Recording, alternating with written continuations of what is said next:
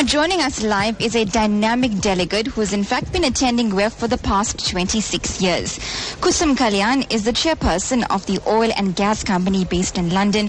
And here in South Africa, she serves on various boards, including MTN, and she's also been part of the Norwegian African Business Association. Good afternoon, Koosum, and thanks for your time on the program.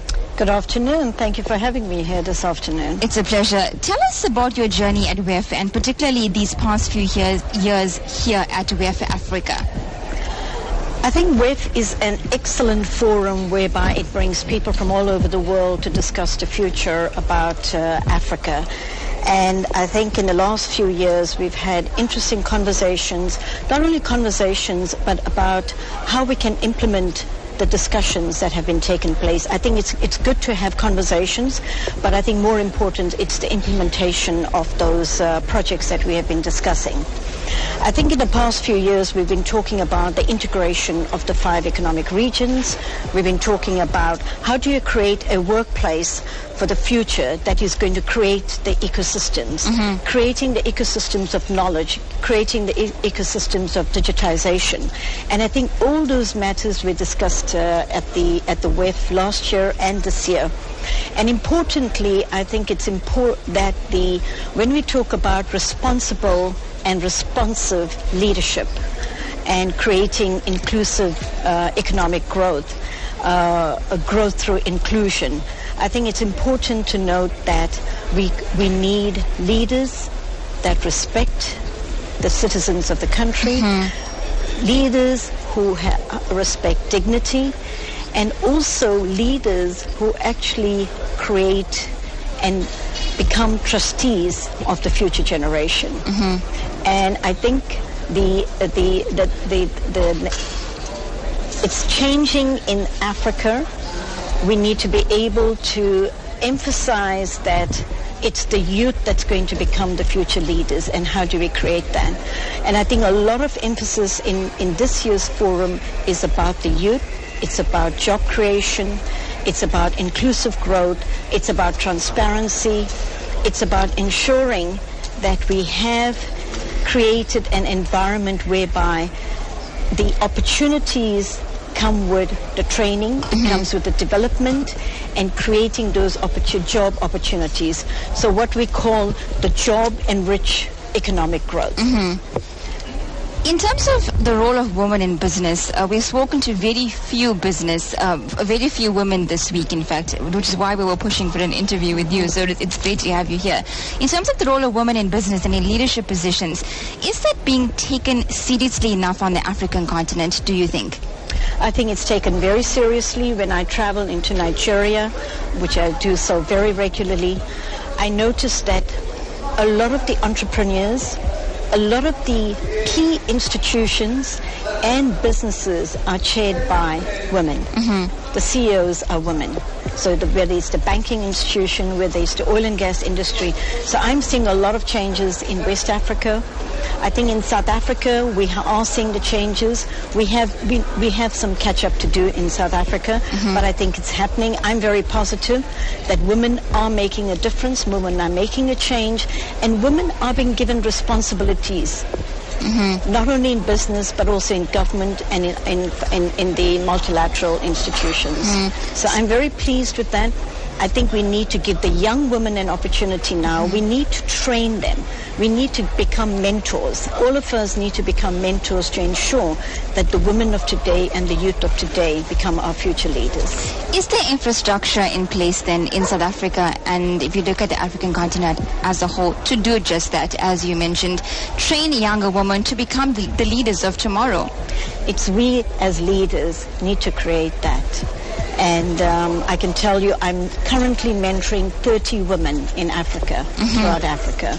And as I'm talking to more and more women, I'm taking on this task of mentoring women and the youth.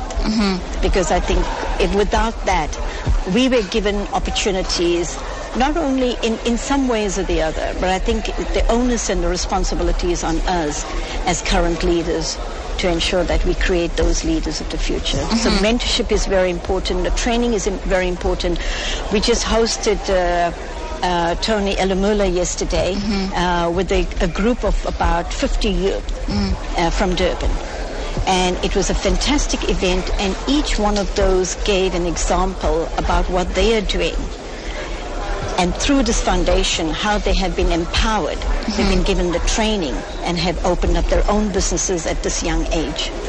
So, and on the continent, it's not only the Tony Elamula's foundation, but also there's another big project called Livewire. There are over 30,000 youth being trained. And I would really encourage the youth to go on the website, to have a look at these programs, to ensure that they become part of this journey of being future leaders.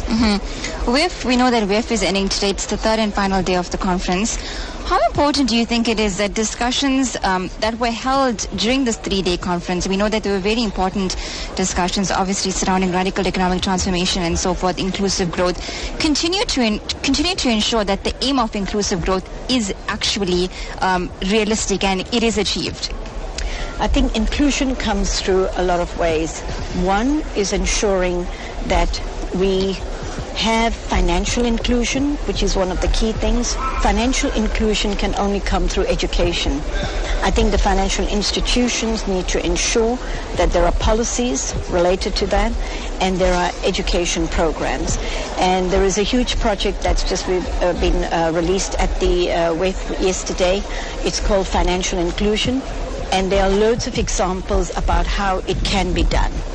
So so that's one issue. The other issue is creating the ecosystems for digitization, creating the ecosystems of sharing knowledge, ensuring, I call it it was mentioned by one of my colleagues today, is about AERU.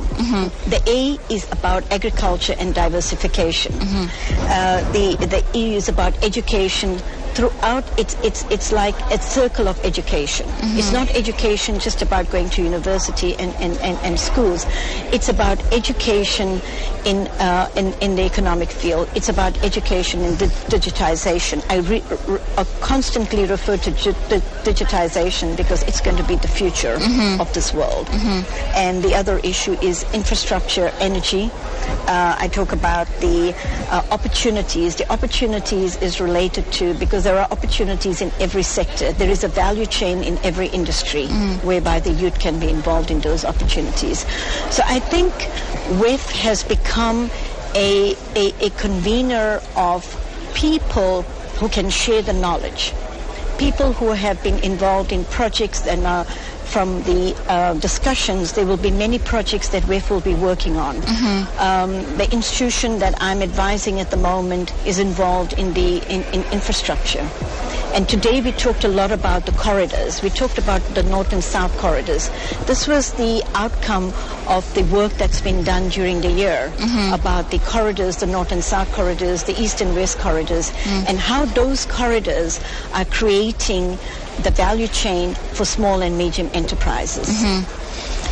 Just as a final question, then we do have some other interviews lined up, so I just want to wrap this up quickly. But I want to get your perception on this.